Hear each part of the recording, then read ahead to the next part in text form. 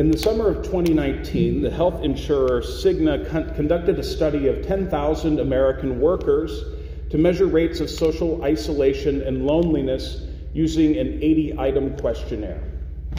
Now, studies, of course, are limited by design and can have sampling errors. But among those surveyed, 60% reported feeling lonely much of the time. 60%. And this was pre-COVID. Either there were a lot of lonely hearts in the survey sample, or something is going on in our society at large. Lots of us feel lonelier than ever, and COVID has only hurt things. For over a year, we've been unable to travel as we'd like, go out as we'd like, visit family or friends as we'd like. Our ways of coping have tended to make us more isolated, more insular. Judging by the sales at the municipal stores, folks are drinking more.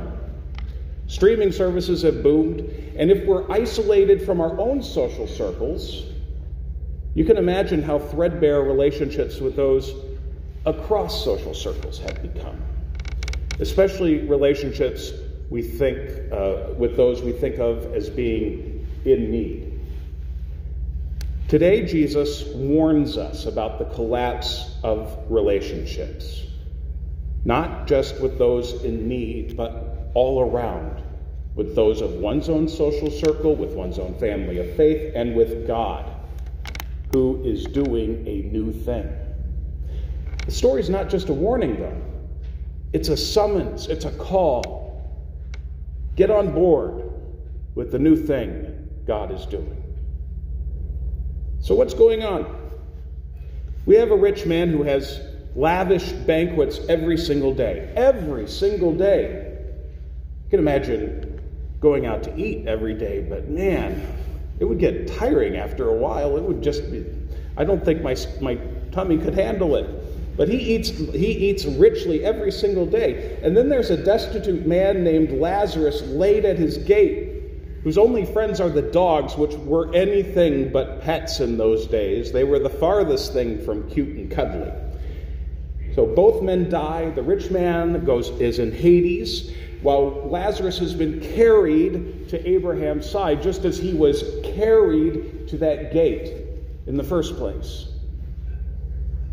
However, it is not the ultimate locations of Lazarus and the rich man that interest me as much as the conversation that the rich man has with Abraham.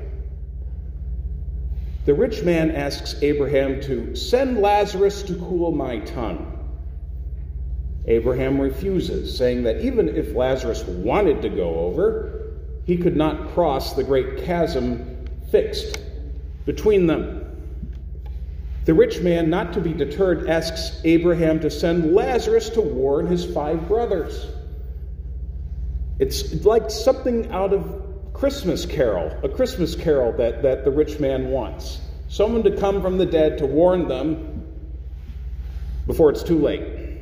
Abraham also refuses this, saying it would be pointless to send someone from the dead who doesn't listen to Moses and the prophets.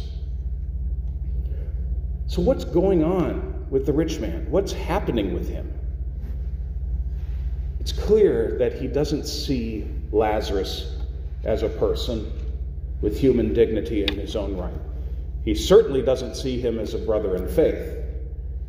The hierarchies and divisions that characterized life on earth are fixed in the rich man's mind, even after death. Even after their positions are reversed, the rich man sees Lazarus as nothing more than a potential servant, as an object, someone who could help him, who could help his brothers.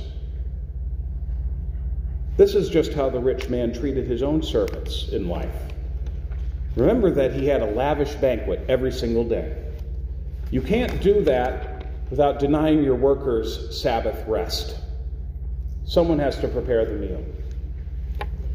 Even though he recognizes Abraham as his father, he does not recognize his fellow human beings as brothers and sisters. They're beneath him He doesn't even seem to care about his own blood brothers until he himself is in the fire. Other people are just tools to get what he wants. It's quite a chasm the rich man has created. He denied the humanity of others so much, it turns out he's denied his own. His own personhood has been reduced to mere appetites. He doesn't even have a name in the story. He's only known by what he had. So like all parables, this should be disturbing. Many of us probably see the parable through the rich man's eyes. The liturgy encouraged that, certainly, by having us read the rich man's parts, right? And plus, this is in the context of the original parable.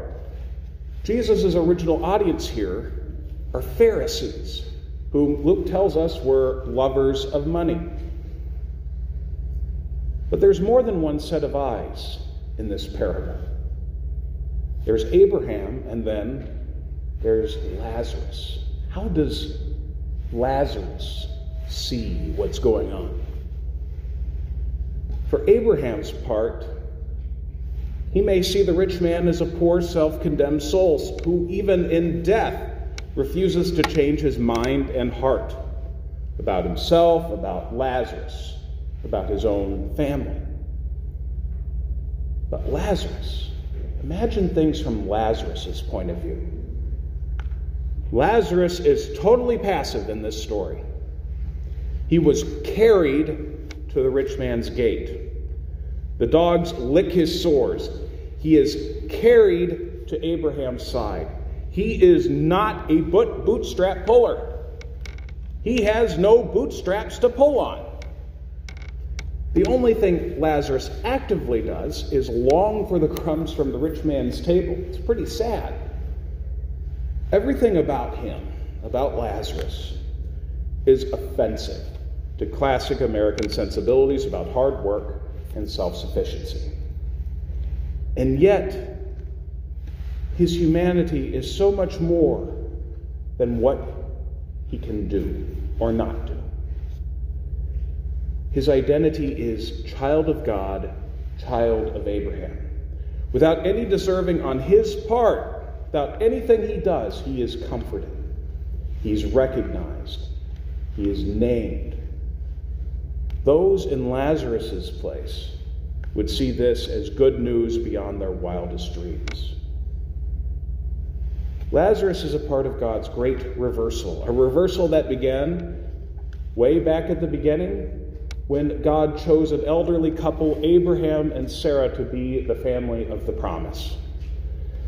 Luke emphasizes this over and over again. Right away, Luke 1, God chooses another elderly couple, Zechariah and Elizabeth, to be the parents to John the Baptist. God chooses a young girl to give birth to the Messiah.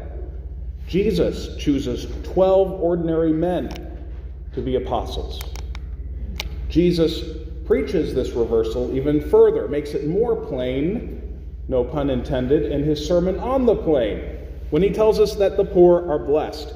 And we see this great reversal enacted in Jesus' own life when he, the Lord of all, goes to the cross to redeem his people. That doesn't mean that those who aren't wealthy and powerful can't be a part of the great reversal. They are in the Gospel of Luke. Jesus does heal a powerful centurion's servant back in chapter 7. We heard about that about a month or so ago.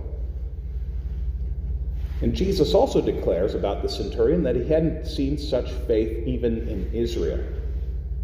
However, what distinguishes the centurion and those on board with what's going on?